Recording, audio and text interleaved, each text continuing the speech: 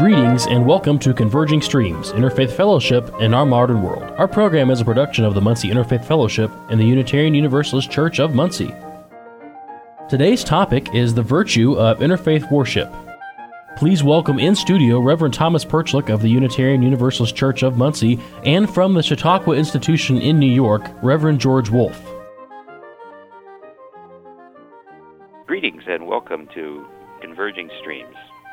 I have the great joy of being on location here at Chautauqua Institution in Chautauqua, New York. It is located on the beautiful Chautauqua Lake near Jamestown.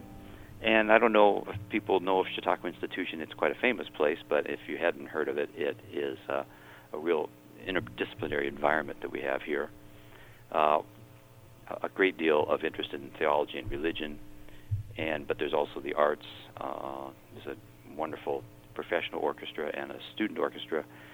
There's a ballet program. And we have guest speakers that come in and talk about issues related to world politics every day. So it's a very exciting place to be, very stimulating, both on the level of the intellect and on the level of the heart. Each religious denomination within the Christian tradition has a house here. I'm staying in the Disciples' House.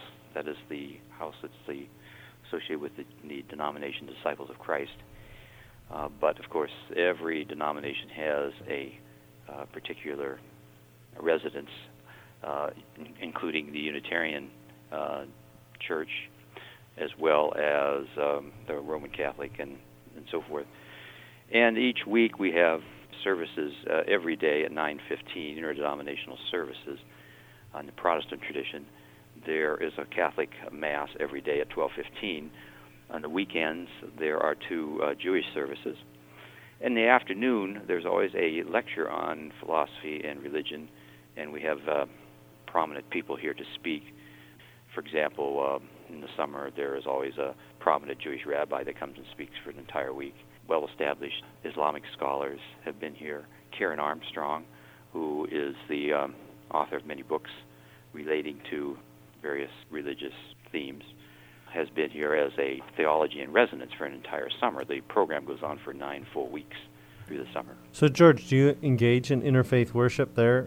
Well, we don't have interfaith worship. That's one reason why I'm here, is to find ways to add that to the experience here.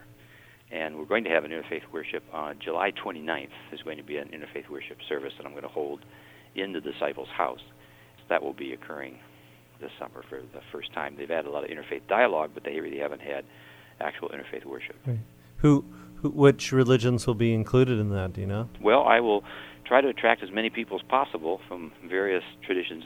Unfortunately, I don't actually know of people from various traditions that I can call. For example, in Muncie, Indiana, I have a lot of friends that are from the Hindu tradition, Muslim tradition, Baha'i, and so forth, and I can just sort of pick up the phone and call them and arrange for them to participate. Here I can't quite do that, but there is a paper which advertises all the religious activities, and the former director of the Department of Religion is going to attend. So I'm hoping we'll get enough publicity out so that we'll have quite a various group that will be at the service. What have you learned from your experience of leading interfaith worship in Muncie that's going to help you there? Well, I guess what I've learned is that it's of great benefit to have people participate, read from their own tradition, give short interpretations of the scriptures that they read from their own tradition. We always begin each service with the lighting of a candle from each tradition to honor each religious tradition in the world. And then we move into a short purification ceremony. Often we have a water purification ceremony where people simply interact with water in a way that would be appropriate or comfortable to their own tradition. And generally everybody can do that because water is such a universal symbol. Then I will have picked a theme that the service will be organized around prior to the service, and we'll have picked scriptures from the various traditions for people to read that relate to that theme, and those will be read, and then a short dialogue and commentary will take place where we talk about that particular common theme and the insights we gain from it when we hear the theme spoken of from the perspective of a religious tradition other than our own. One thing that's in my particular view regarding interfaith worship, and in the view that is held in the seminary that I attended in New York City, is that we're not really supposed to create a new denomination or a new church or anything of that nature. We're more interested in having people gain a positive experience of interfaith worship, so that within a community that may be diverse, we have a way of bringing people together, say once a month, to have a meaningful interfaith experience. Yeah, isn't it? I mean, it's often worship is described as the devotional expression of a particular religious tradition. And so do you think that, and often a criticism that comes of interfaith worship is that it's simply a watered down activity in which you're just simply seeking the vaguest commonalities, and that no one can really bring their own faith fully present into a worship service? How would you respond to that sort of criticism? Well, when we choose a theme that people can interpret and dialogue on, the person from representing a particular faith that is interpreting and reading the scripture from their tradition, they can represent their viewpoint as deeply as they would like. There is certainly no restrictions on that. The enlightening part of that experience is that very often when you hear that commentary from another religious tradition on a theme that you know is present in your own tradition, you gain, first of all, an awareness of the depth of a person's understanding from their tradition, and that often gives you new perspectives and new insights into your own perspective on your own tradition. So the result is really an enlightening experience where one feels they have touched their own tradition more deeply, rather than one of superficially watering down. Right. Yeah, that's experience. There's my experience in Muncie, of course, with interfaith worship was through the National Day of Prayer, in which we were bringing people together, and we had a Christian gentleman, William Keller, who expressed this fear that Christians would be compromising their faith or have to sacrifice their faith in order to come together to listen to the prayers, as he said, to other gods. But what I've always found, my experience has always been that people who come into interfaith worship end up deepening their own faith. Right. Sometimes there are Christians who are sort of wandering and vague and unsure about their Christian commitment, and when they start to listen to these other faiths, they begin to understand their own Christian faith much better, and they begin to realize the elements, perhaps of Hinduism or Islam, that they don't embrace, and they realize they don't embrace them because of their grounding in their Christian tradition. It's the same thing with Hindus and Muslims. Gandhi was famous for telling people not to convert to Hinduism who loved his commitment to peace and justice work. He said, just go practice your own faith, become a better Muslim, become a better Buddhist, become a better Christian.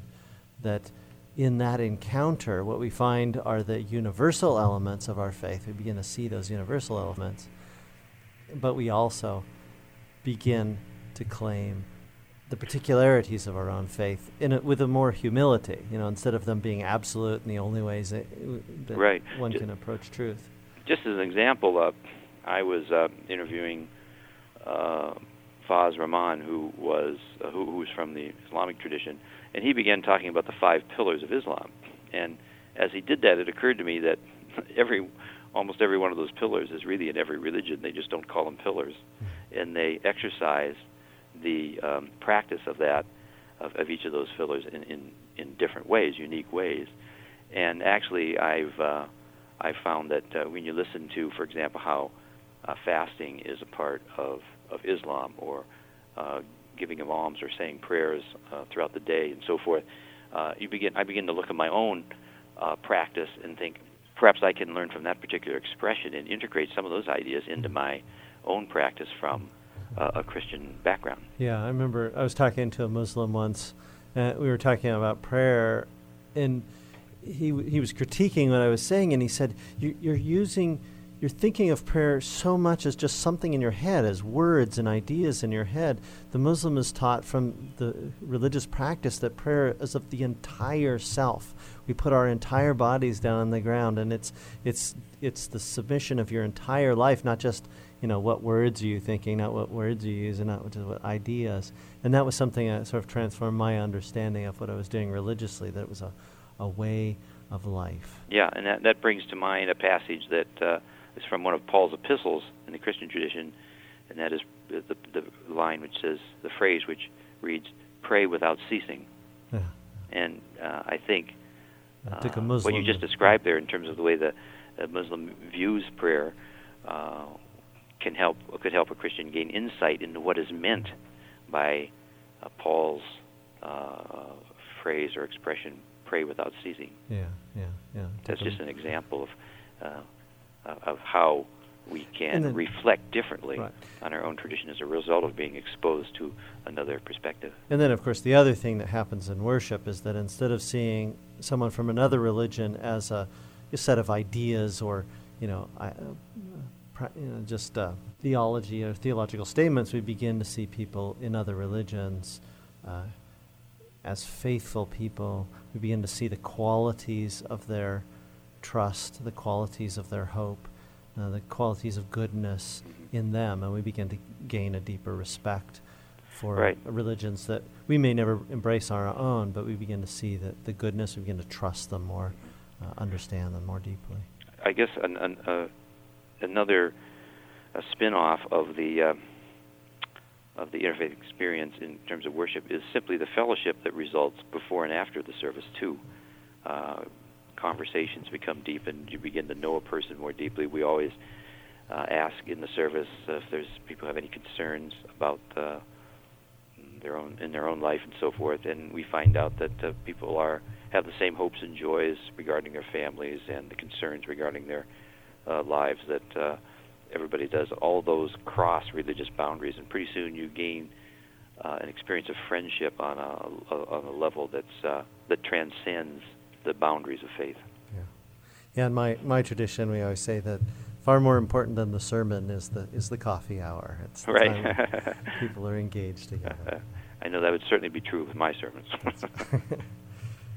The hope of interfaith worship is that a spirit of community, spirit of unity, which is claimed and upheld by all religions. All religions speak of this sort of universal quality of togetherness that comes in the worship and becomes planted in the spirits and the minds in the practices of all the people who come together. I think we're being confronted with a particular challenge today because in previous ages we haven't had the situation where you had such diversity, religious diversity within a community. And so it was much easier in the past to get people together, although they still had trouble doing it.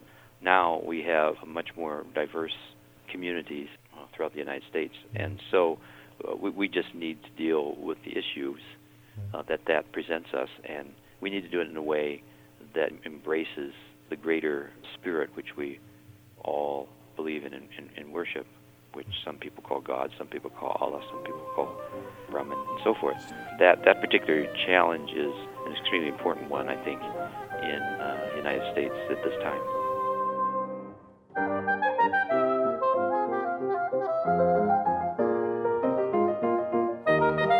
Thank you for listening to Converging Streams, Interfaith Fellowship in Our Modern World. Our program is a production of the Muncie Interfaith Fellowship, with content and financial support from the Unitarian Universalist Church of Muncie and technical support from radio stations WCRD and Work FM. Most importantly, we thank you, our listeners and followers, for your support. To connect with Converging Streams, including listening to our entire catalog of past programs, getting our latest new content, and making your own contribution to this program, visit our website, convergingstreams.org. Converging Streams is produced by Tony Piazza, George Wolf, and Thomas Perchlik. Thank you for listening and have a pleasant week.